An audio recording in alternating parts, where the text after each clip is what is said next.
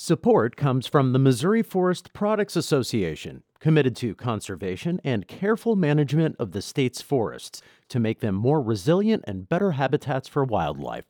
ChooseWood.com. It's Wednesday, December 1st. This is The Gateway. I'm Wayne Pratt.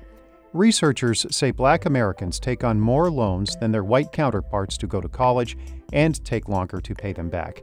Some Black graduates say they feel bogged down by debt years after graduating. So the last time I looked, because it's not something I really like to look at often, it was probably like a little bit more than $100,000 in loans. St. Louis Public Radio's Niara Savage reports how the racial wealth gap makes pursuing a college education a bigger risk for Black Americans. That report in just a few minutes. COVID-19 cases are spiking again in Missouri. Health officials report cases have increased 20% and hospitalizations are up 30% since the end of October. The hardest hit counties are in North Missouri. The spike is still being driven by the still dominant Delta variant as officials prepare for the new Omicron strain of the virus. The Missouri Independent reports state officials say Omicron has not reached the state yet. Illinois' top health officer is urging calm as the newest COVID variant spreads. Department of Public Health Director Ngozi Ezike says she is in touch with colleagues around the world who are still learning about the Omicron variant. I've talked to colleagues in London and South Africa. We're still in a holding pattern. So I think it's a little too early to, pull the fire alarm. Ezike is urging people to continue to get vaccinated and to wear masks. She made those comments on the Illinois Public Radio show the 21st. Concern over the new variant comes as Illinois also reports an increase in COVID-related hospitalizations. The St. Louis County Council has rejected County Executive Sam Page's nominee to lead the Public Health Department. Page submitted Dr. Faisal Khan for confirmation in March. Monday's 5-2 vote came after an email Khan sent to county employees was made public. In that email, he called opponents of mask and vaccine mandates, quote, the lunatic fringe. Khan will remain the acting public health director, but the vote is likely to complicate efforts to get council approval of a mask order. A new fund aims to help St. Louis families who are at risk of losing their homes after falling behind on taxes. Abdul Abdullah is the executive director of Park Central Development. He's part of the coalition behind the St. Louis Real Estate Tax Fund. He says about 50 St. Louis families lose their homes every year due to unpaid taxes. On average, they owe about $3,500. We don't want anyone to lose their home just because of the ripple effects that it has, not just to the community, but to those individual families as well. He says the fund has raised $20,000 so far out of a goal of $300,000 for next year. The money will be available for St. Louis homeowners starting in the spring. Abdullah made those comments on St. Louis on the Air. The former host of Jazz Unlimited on St. Louis Public Radio has died. Dennis Osley was 78. As St. Louis Public Radio's Chad Davis reports, he's being remembered for how he loved the music he shared with so many. Owsley joined St. Louis Public Radio in 1983 and hosted Jazz Unlimited until he retired. He was born in Los Angeles County in 1943, but moved to St. Louis in the 1960s, where he worked as a scientist at Monsanto. But his passion was jazz. He often shared music from his own collection and also wrote books about the genre. Owsley's daughter, Anna, says he instilled in her a love of music. He loved passing along his love of jazz. All those shows were a labor of love that he gave. Owsley received the St. Louis Public Radio Lifetime Achievement Award in 2010. His family hopes to eventually hold a remembrance in St. Louis. I'm Chad Davis, St. Louis Public Radio. And Chad has more about Dennis and his impact at stlpr.org.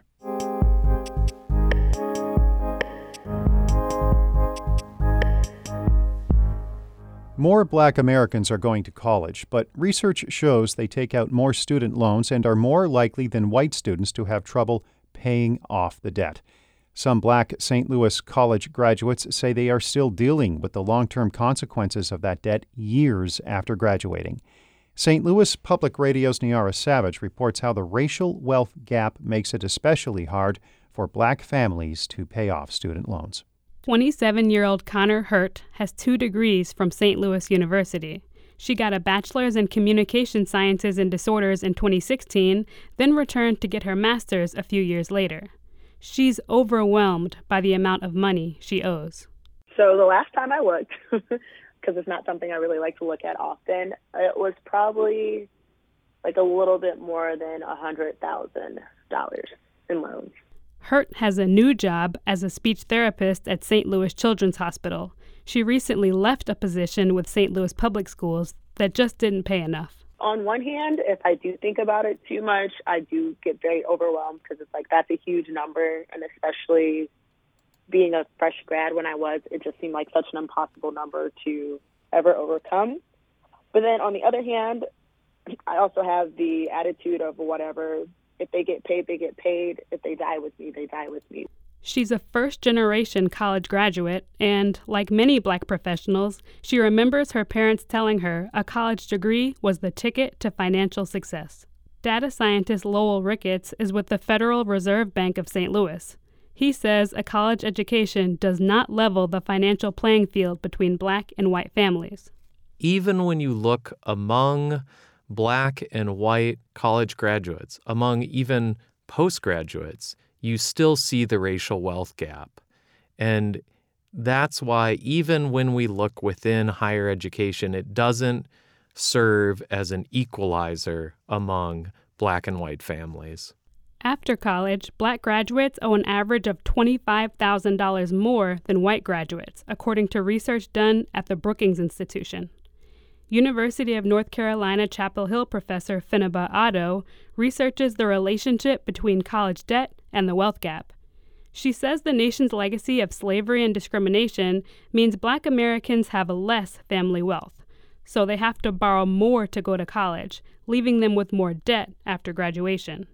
On top of that, Otto says, Black graduates can have a harder time finding a job that allows them to pay off their debt.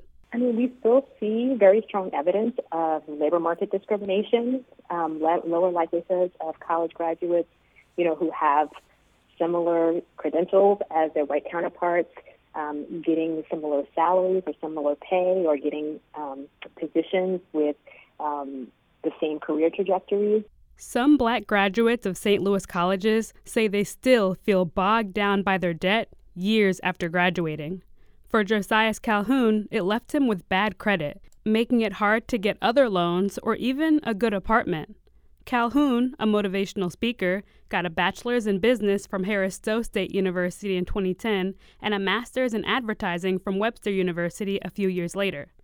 He estimates he still owes $40,000 in student loans. It's like I'm going to pay it off, and I'm going to pay it, but it can be a dagger.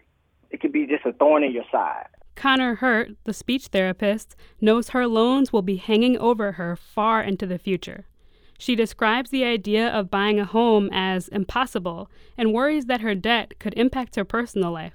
Even though I'm single, I do think about if I was ever to meet a potential partner, what if they come from a family who is able to pay off all their debt, and then I have all this debt. It seems burdensome, so that's something that I always think about. Researchers say a college education is still an effective tool for economic mobility, but they say it's important for families to weigh the risks of costly borrowing. I'm Niara Savage, St. Louis Public Radio. Our David Casares and Maria Altman edited that report. Shula Newman is the executive editor of St. Louis Public Radio, a listener-supported service of the University of Missouri-St. Louis. Music by Ryan McNeely of Adult Fur. I'm Wayne Pratt. This has been The Gateway.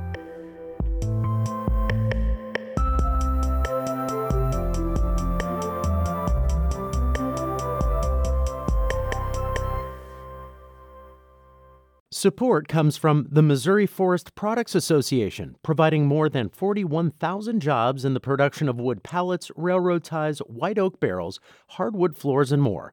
Details at choosewood.com.